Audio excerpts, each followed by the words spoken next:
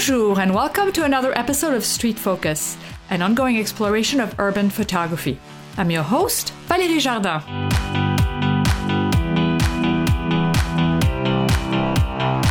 Today, my guest is Glenn Ruga, and he's the founder of Social Documentary Network and the editor of Zeek magazine. Welcome, Glenn.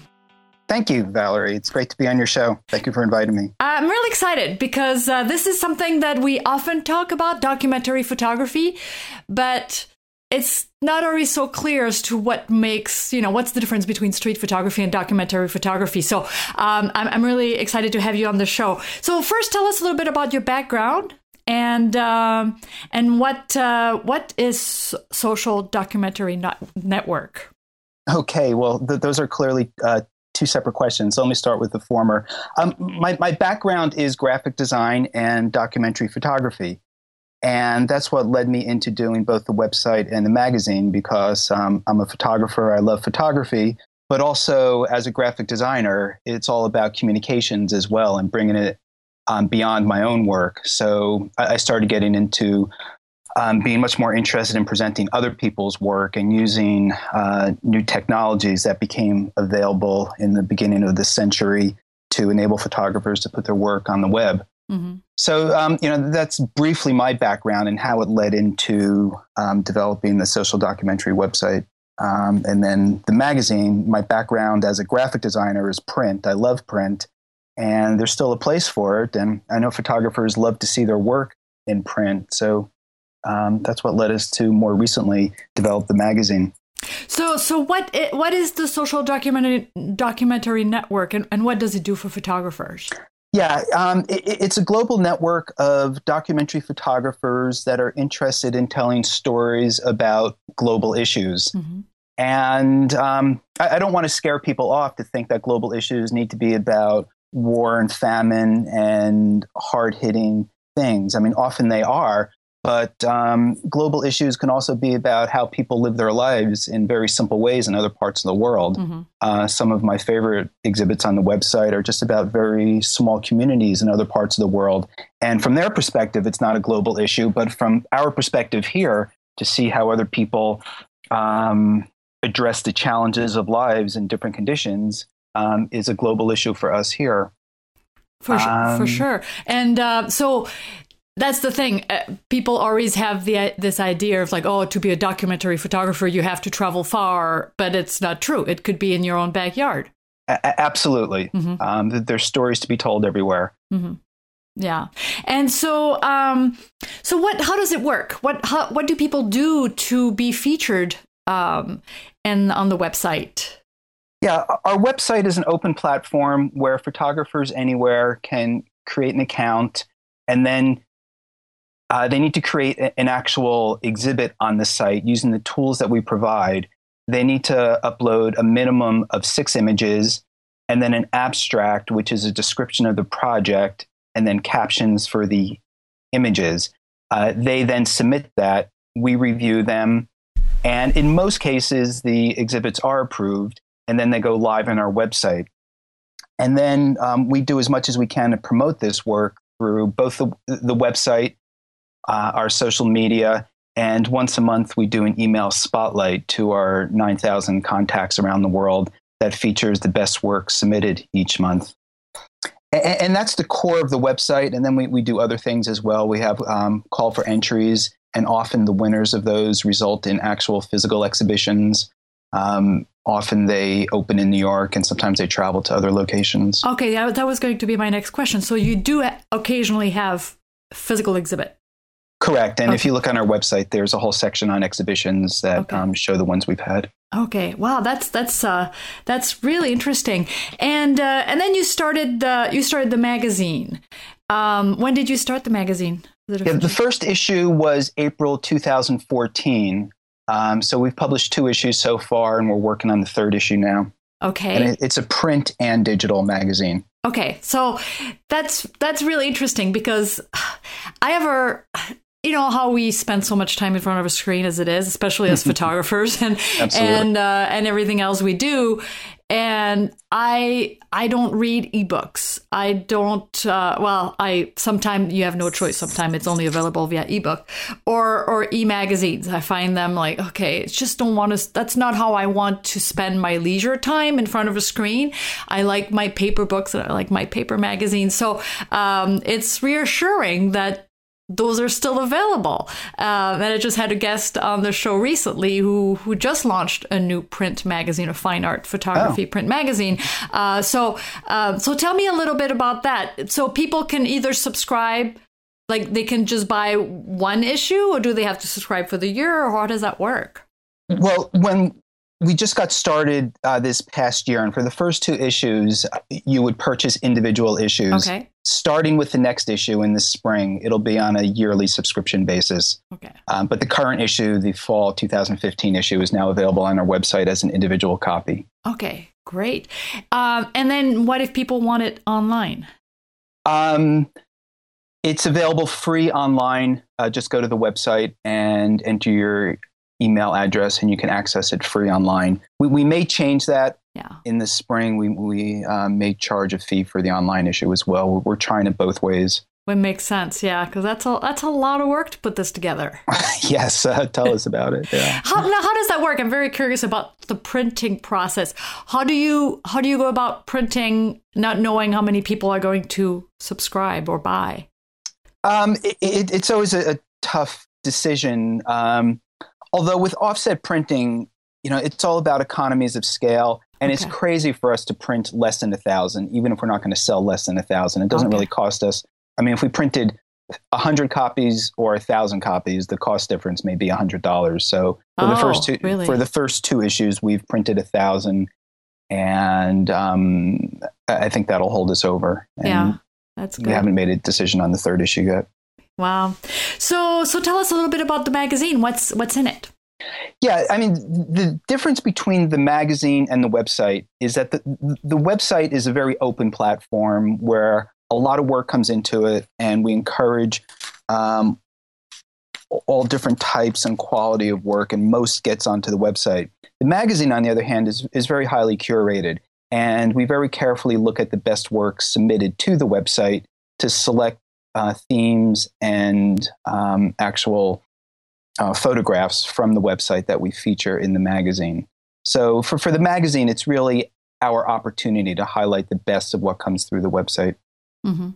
And so people don't submit to the magazine. Whenever they submit to the website, that's where you pick your exactly. If feature. people are interested in being in Zeek magazine, they should just submit their work as an exhibit to the SDN website. Okay. And that's considered a submission to the magazine. Okay. So I was wondering, what's the difference? And then you have some interviews as well, right?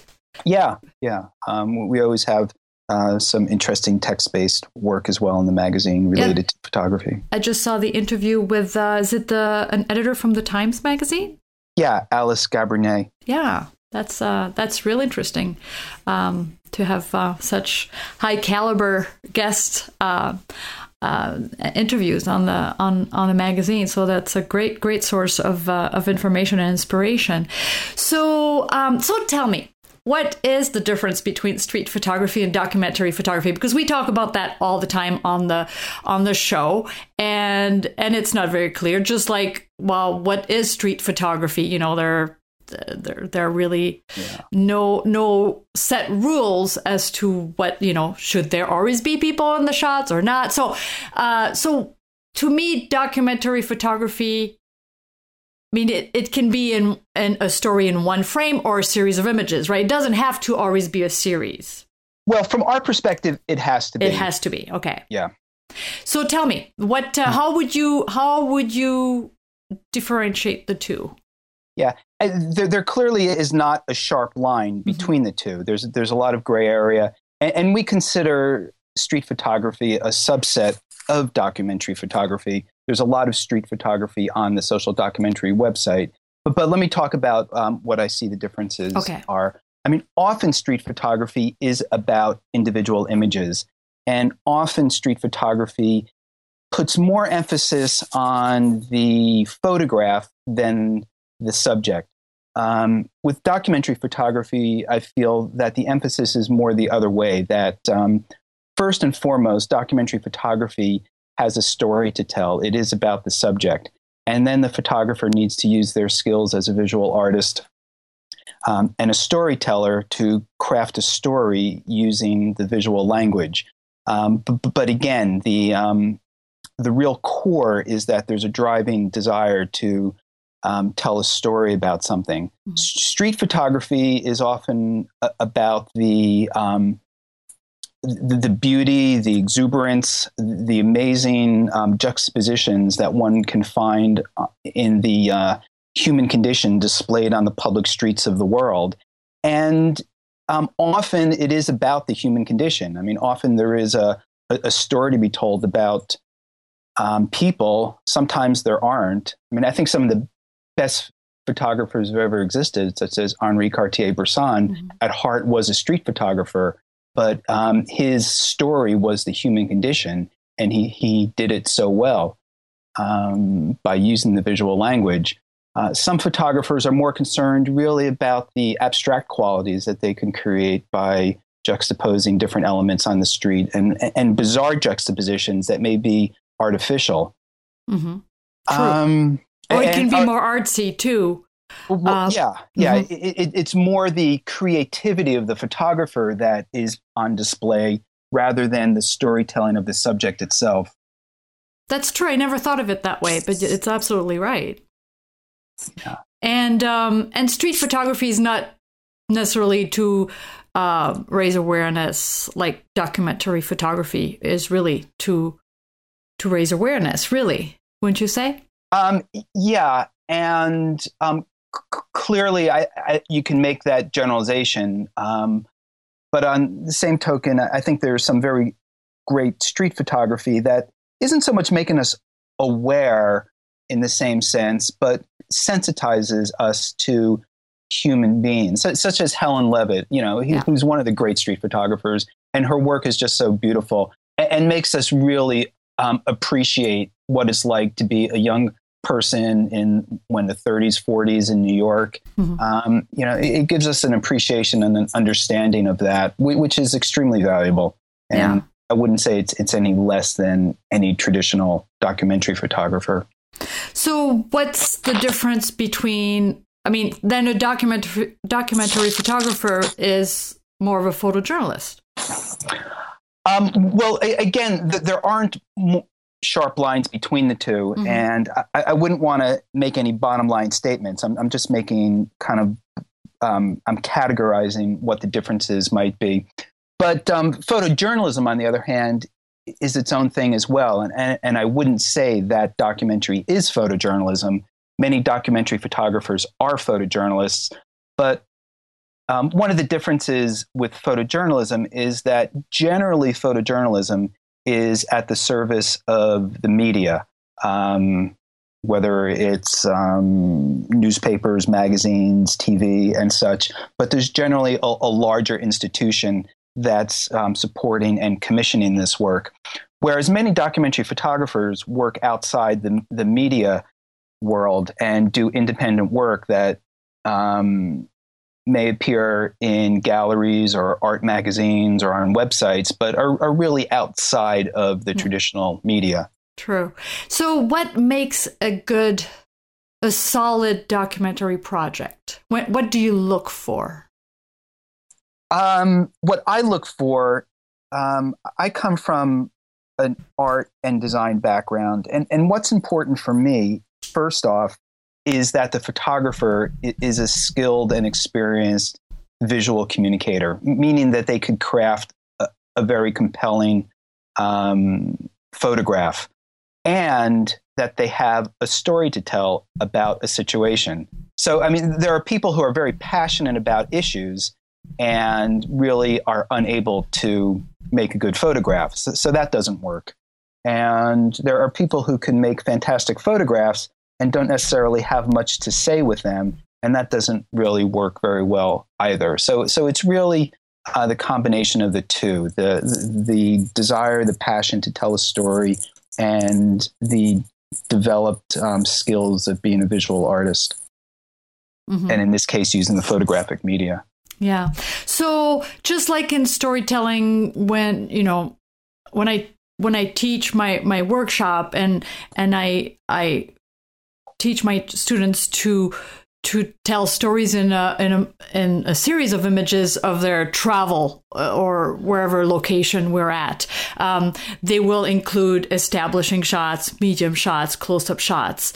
Of course, if it's travel, then of course there will be a lot of street shots and so forth. But that's really what a document or series of images is about, to have those levels of, establishing, medium, and a lot of close-up shots to tie the story together. Yeah, and another very important part of our project, Social Documentary Network, is that the exhibits must have text. The exhibits the exhibits don't exist only through the photography. The exhibits require a project description, and they require captions for each image. Yeah. I mean, sort of like doing a film documentary. Since the age of the silent film has passed, any film documentary usually requires some type of dialogue. And in our sense, it requires text. Yeah. So what tip would you give a street photographer or any photographer? But I think as street photographers, we already know how to tell a story in a frame. So we're really drawn to those longer projects.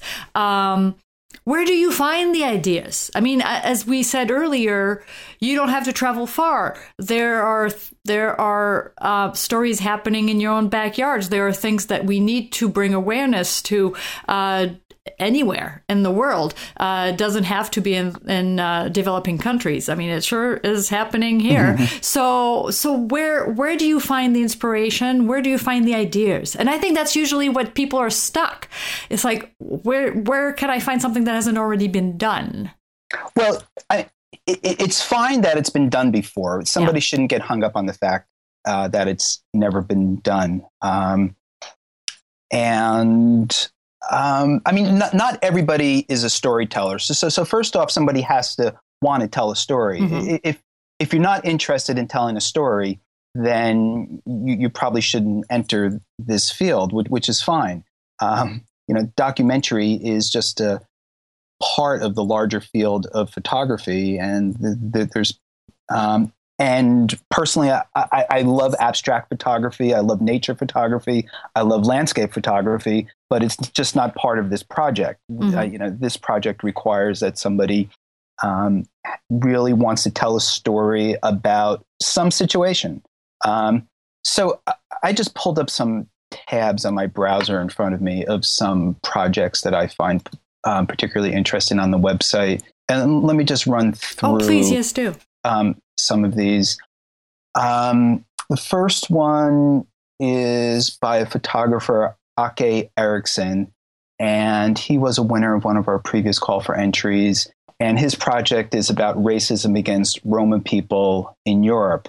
He's a Swedish photographer, and there's a large Roma or Gypsy community in his country. But he's spent a lot of time traveling around Europe documenting this community. And he does other work. He does commercial work. He does journalism. But this is a project that he's devoted a lot of time and a lot of resources to, and has photographed Roma people throughout Europe. And I'm attracted to his work because it's very enigmatic.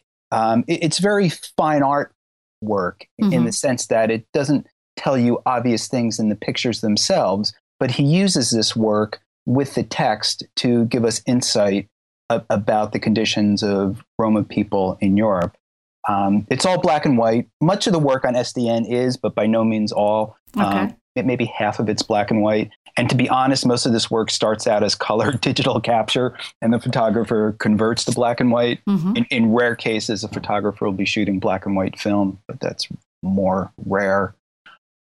But let me go to another exhibit from the Russian Federation by a woman, Nadia Sablin, and it's called Aunties. And it's this charming exhibit about these two elderly Russian women who just live in a small town, who live by themselves, and how they get by in their lives, taking care of themselves. There's a great picture of them with bonnets on, with his big old 3-foot bandsaw cutting firewood. And these aren't young women. I mean, the women in this essay are, I think, in their 70s. There's pictures of them, cooking borscht. And, what's delightful about this picture is really the visual qualities. Borscht is a very colorful soup made out of beets. And the color of this soup is just makes such a magnificent photograph. So this is a great example of an exhibit that's not about sweeping historical epics, exactly. but just about a very charming situation. Here they are holding a bowl of these beautiful fresh strawberries with their print dresses on. And we need some of those stories too, because there is enough bad news out there. And I think once in a while to read, to look at a series of images of something that actually is going to make you go, oh, no, that is nice, is kind of refreshing. And to remind us that there's a huge world out there, yeah. But people in all parts of the world are often very similar to us in what our needs are and desires and aspirations. For sure. And true. I mean, it's just like people get tired of photographing their own town and their own streets. Like, don't forget that your own town is actually a vacation destination for somebody else. So there is always something to share with the world at large that will be different. And that's very difficult for photographers because it's very important to look at things fresh. That's why people travel. Yeah. And it's hard to look at your own backyard fresh when you see it every day. So it's really the sign of a more developed artist to be able to photograph their backyard because it shows that they look at the world new every day. And that's hard. And I think it's also just like you do better work at something you're passionate about, to look for something you truly care about. If you're a dog lover, then do a story about the local shelter. I mean, start at that something simple, and develop your skills. And you would be surprised how many exhibits on the Social Documentary Network are centered around pets and animals and people's relationship to animals. Yeah. And I think that's accessible to everyone, because that's the thing. Not everybody knows if they'll make a good documentary photographer, but sometimes you only find out after you start doing it. So I would say start small, develop those skills, and see if that's something for you. But start with something really accessible that's not going to cost you any money to travel to, that you can work. That you can document over several weeks or months or whatever, that is really in your own backyard. And that should then, after you have a good idea, are you any good at this? So how does it work when people submit their project? What process does it go through? So they completely create the online exhibit using the tools on the website. Okay. They click a button to submit it, and then I get a notification on my end that there's a new exhibit that's been submitted. I review it. In most cases, work that isn't accepted, it's because it's outside of the bounds of documentary. Okay. That's more often the case that it's rejected than actual quality, although sometimes it just falls below quality. Okay. And sometimes if there's just no text at all. But most work does. So we send them a notification that the work's been accepted. And there are two ways, two approaches after that. They could pay the standard fee, which is based on 85 cents an image per year to maintain the website, or they can do a 90-day free trial. They get all the same benefits either way. We don't discriminate in any way against the free trial. They can still be in our monthly spotlight and in our social media. And then the exhibits are up for renewal on a yearly basis, paying the same fee of 85 cents an image per year. Very reasonable. So on average, how many images do people submit in a gallery? Probably the average is about 15, and I think that's about a good number. Yeah. but they run the gamut. The minimum is 6, so Okay. that's the minimum. Some people have 60 or 70. I think that's usually overkill and not necessary to do that many. So, and the amount of writing. I mean, you don't have to be a writer. I mean, really, it has to come from the heart. That scares a lot of people, especially visual artists. I'm sure it does, and I'm sure it limits a lot of people from being more active on our platform because they need to say something, write something in words. And since primarily our users are photographers and not writers, often writing is the weak link in the exhibits. And we'll correct minor grammatical errors and such, particularly in our spotlight. If it goes into our spotlight, we will do some editing work. But we don't require a lot of text.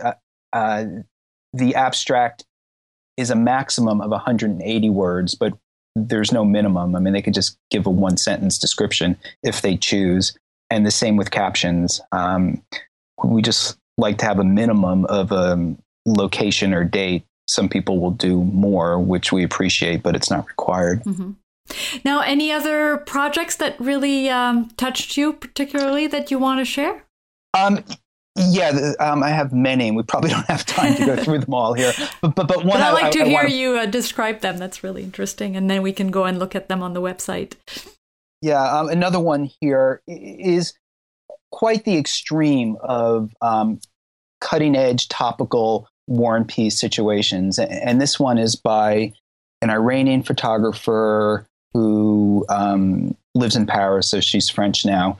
And she has made a project of photographing Kurdish women fighters. The photographer's name is Maryam Ashrafi, and her project is called Mourning Kobani. Mourning meaning how you mourn people who have passed away. And this has become an extremely topical issue because much of the fight against ISIS right now, or much of the successful fight against ISIS, has been by the Kurdish forces in Syria and Iraq. And the Kurds have established quite an interesting political community that is quite different than the rest of the Middle East. And women there have taken on an extremely important and prominent role among the fighters, and they have their own fighting unit. So Maryam has made a project. She's made a few exhibits, but it's really her core work of photographing women Kurdish fighters. And this particular exhibit is about the Kurds coming back to the town of Kobani, which had been taken over by ISIS earlier, but then the Kurds regained it back. And it's photographs of the town. But there's some very compelling photographs of the Kurdish women fighters here. And one of these images we featured in Zeke magazine as well. It's just an extraordinary photograph of a group of women in battle gear as they're returning to Kobani. So a good way to, I think, learn how to become a documentary photographer is to immerse yourself in some of those images and spend time looking at what a good, like such as this project, it seems, would be a good one to look at to see what makes it so special, Sure. And I have no doubt that most of the photographers who are listening to this show are capable on the photographic side of taking photographs that are of the quality and visual interest as any of the ones you're seeing on the Social Documentary website. But the difference and the challenge is to weave them into a story about something that they're passionate about, and hopefully they can make other people interested in through the images and their words. Yeah, and putting everything together in a meaningful way, and how to organize those images, how to edit your own work too. That's hard. I think photographers often have a hard time editing their own work. Yeah. So you suggest maybe asking some peers, for their opinion. Sure. How do people go about doing that?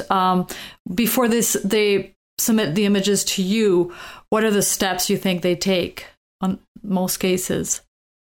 Well, obviously it's different for each photographer, and we're not involved in that part of it.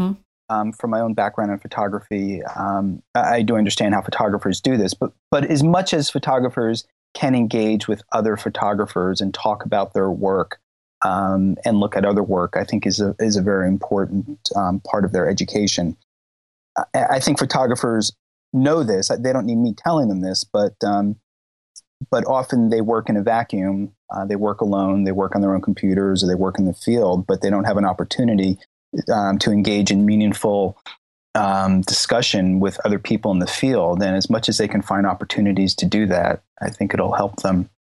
There are the whole system of portfolio reviews that photographers can do, which will help them do that. And there are photography reviews all over the world, all over the United States, that they can go to, where they can talk to experienced editors who will discuss these issues with them, and clearly workshops. There are workshops all over the country. Some are better than others. I encourage photographers to find the ones that have photographers that they respect and admire and spend time. But working in a vacuum is the hardest. It's the hardest thing to do. And not to be afraid of the critique process either. People are always nervous. They think that critique is so negative, but it's constructive. It's not negative. And there's so much to learn from it. Yes. For sure. But I think it's very intimidating. I know I give a lot of critique for just single shots. I don't do series of images necessarily, but for street photography. And it's amazing how much one will grow from a critique. And often they're nervous, like, oh, I don't know what to expect. It's like, well, don't worry. I mean, it's going to be constructive. And then there's always something good about an image, but there's always something to learn. And it's not to fix that particular image, it's to use what you learn from it to apply in the field the next time. But it is for many quite intimidating, but the best way to learn. And some people who are teachers and do this work need to understand that message as well, because some are unforgiving in their criticism. So, I mean, as a photographer, you have to be willing to accept the good and the bad, and understand that just because somebody gave you a negative critique, it's not the end of the world by any means. That's right. Yeah. And it's true. I've heard stories. I mean, I'm rather kind because I put myself in the students' shoes, and I feel I don't want to traumatize anyone, but there are some pretty tough photographers who give some really harsh critiques that can totally traumatize someone and turn them completely off. And That's you don't true. Want to do that either. So, there is a balance there somewhere.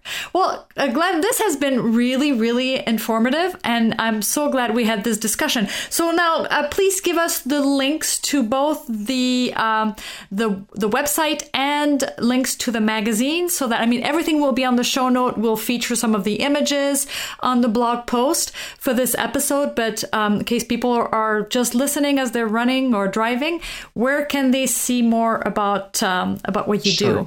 Sure. The primary portal is the Social Documentary Network website, which is socialdocumentary.net. Okay. Once you go there, there's also a link for Zeek Magazine, but that has its own direct link as well, which is zeekmagazine.com. And Zeek is Zeke. Okay. What does it stand for? I'm glad you asked. Zeke is my cat. Well, there we go. We call him Zeke for short.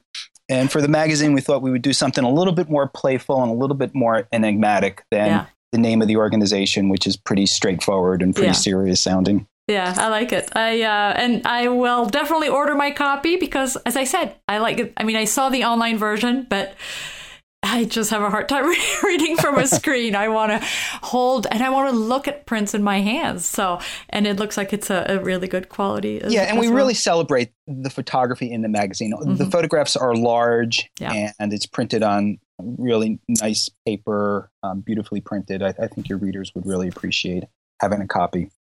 Well, thank you so much, Glenn, and good luck with everything. Thank you. Thank you. And thank you.